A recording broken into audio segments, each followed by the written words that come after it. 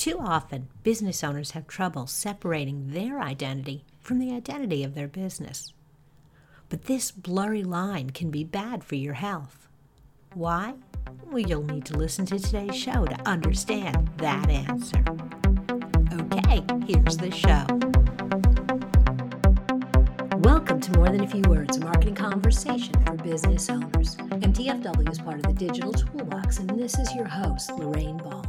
You know, as a small business owner, sometimes it's hard to figure out where the business ends and you begin. But creating that hard line between you and your business is incredibly important. And I can't think of a better person to talk about this topic with than my good friend Michael Reynolds. Michael is an independent financial advisor and the owner of Elevation Financial. He's also a parallel entrepreneur and a former digital marketing agency owner. Talking about changing hats. But after owning a digital agency for 23 years, he's founded and co-founded 4 new businesses, including Elevation Financial. And Michael has clearly figured out how to separate business and personal. And that's why I'm so excited to talk to him. Michael, welcome to the show. Hey, Lorraine, I'm so happy to be here.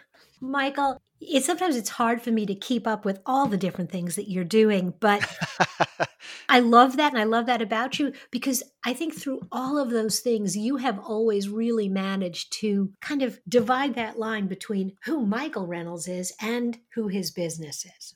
Yeah, I've kind of had to. It's been an evolution. So I wouldn't say I have it all figured out, but I've definitely made great progress toward that direction. So, and I've learned a lot from my mistakes in the past, or maybe not mistakes, but just different ways of doing things in the past that didn't work so well. So yeah, I appreciate you inviting me on. I know we go way back. It's great to be on the show. So I have gone through kind of an evolution in business.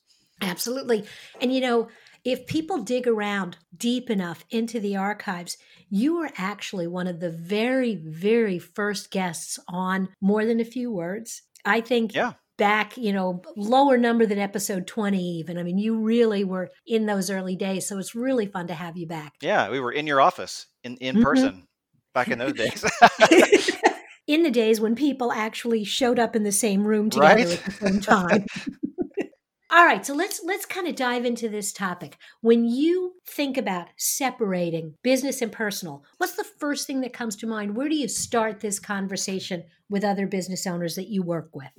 Yeah, so this comes up a lot, and I think it's super common. And it happened to me, when I was running my first business, which was the marketing agency that I eventually sold. So the conversation usually comes up because a few things are kind of looming in the future. One thing is, hey, I want to maybe sell my business someday. A business owner might be thinking, well, what's my end game here? Am I going to exit? Am I going to sell? Am I going to just do this until I die? What's the end game? And so when we start thinking about long-term conversations, like what's going to happen down the road, it starts to prompt things like, well, what can I do now to create that exit successfully or create that end game successfully? So that's kind of part of it.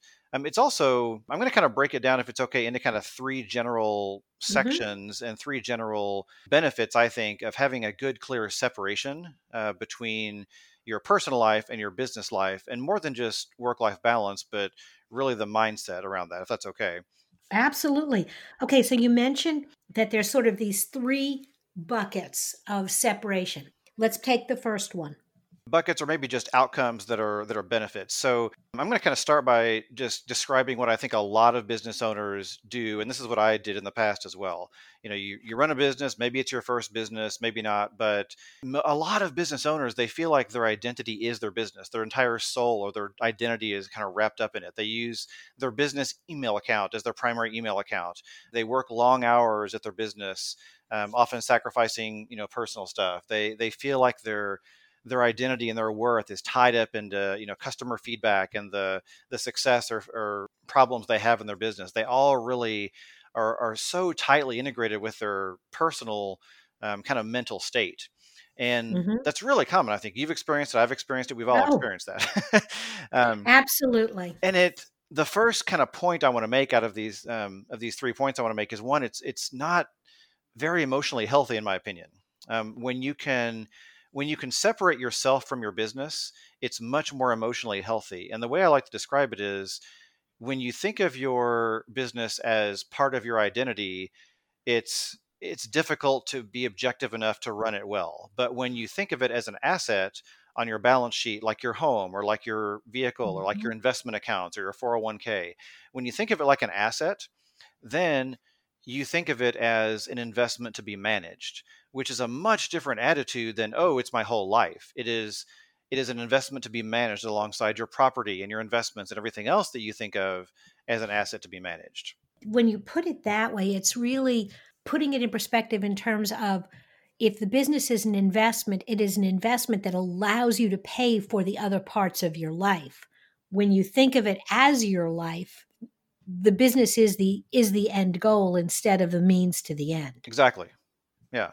And it should produce a return. I mean, it should be an investment. Mhm. So many business owners, they kind of operate at a loss and saying, oh, well, this is my business. It's not supposed to pay me yet. And they go on for years without really getting paid a decent income from it. And it should produce a return. So it's much more emotionally healthy, I think, if it's thought of as an asset, because then, when you get client feedback that's negative or something goes wrong or an employee messes something up, you don't take it as personally. You take of it as, okay, it's a challenge to be fixed in the asset, in the business. And so to me, it's been a lot more satisfying emotionally to think of it in those terms and not as my identity. So that's one thing that's really useful. And then the next thing is, it when you start to think of your business as a separate entity, as an asset, it increases the value of your business because you work on it in such a way that you build systems, you create a space in the business to run without you eventually. You start to focus on ways to make it more valuable. Whether you sell it or not, it becomes an asset that you want to see grow and increase in value. So many business owners are caught in the trees, like they're in the forest, in the trees, not seeing the whole forest. They're like looking at the tree in front of them. And that's, hey, the fire I've got to put out with this customer, or this thing goes wrong, or this technology thing, or whatever. And they never really get to the point where the business increases in value, Mhm. which leads to Mhm. the third point I want to make, which is it's easier to sell when you think of it in those terms. And so when you can separate yourself, when you can pull back, replace yourself with maybe key team members that run it for you, or make it a little more autonomous so it runs without you, it's much easier to sell the business, which can create that desired exit or desired end game that a lot of people want. You know, it's so funny because when you are running a business, and particularly when you're in the growing phase, it's hard to think about the fact that there's going to come a day when you're not going to want to get up and do that, or not get up and do it as often. And so Yeah.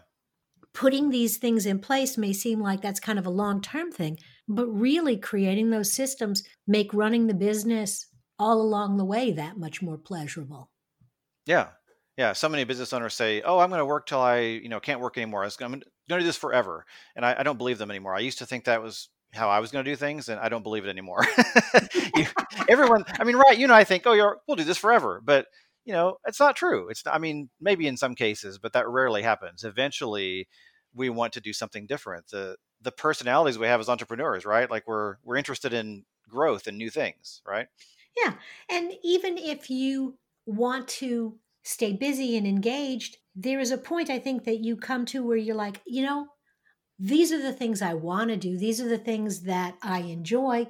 And these are the things I really want to delegate. And my identity doesn't have to be tied up in every conversation with the snow removal company or the IT company. It can be tied up with the bigger picture of managing this asset. A great way to look at it. I use this really silly, like ridiculous health check on like what's a signal that you are separated from your business or too tightly integrated.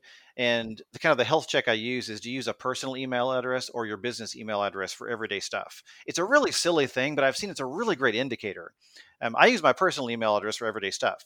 I used to use my agency email address for everyday stuff back when I was Mhm. really wrapped up in the identity of the business. And so when I see someone using their business email as their primary email for even personal stuff, that tells me that they're pretty tightly integrated. It's some weird, silly little check mark I noticed, but that's one indicator that I've seen is pretty true. That's a really interesting situation where I definitely, Lorraine at roundpeg.biz, that's my email address, and I use it for everything. And I have to admit that there are days that I think, there might be a better way to separate this out. So that is a really interesting way of looking at it. And It's silly, but sounds like I'm ready for a health. No, but it sounds like I'm ready for a little bit of a health check. Michael, this has been a great conversation. thank you.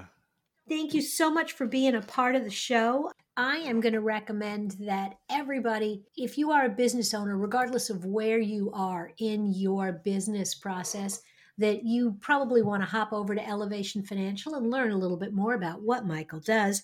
And then also check out his podcast at Wealth Redefined. It's available on iTunes and Spotify and Google Podcasts. Thank you. That'd be great. Michael, thanks again for being a part of the show. Thanks, Lorraine. Glad to be here. Thanks so much. If you've enjoyed today's conversation and you'd like to find other tips, tricks, and strategies for business owners, be sure to look for More Than a Few Words wherever you listen to podcasts. Listen to 2 episodes. They're short. This has been another episode of More Than a Few Words. Thanks for listening.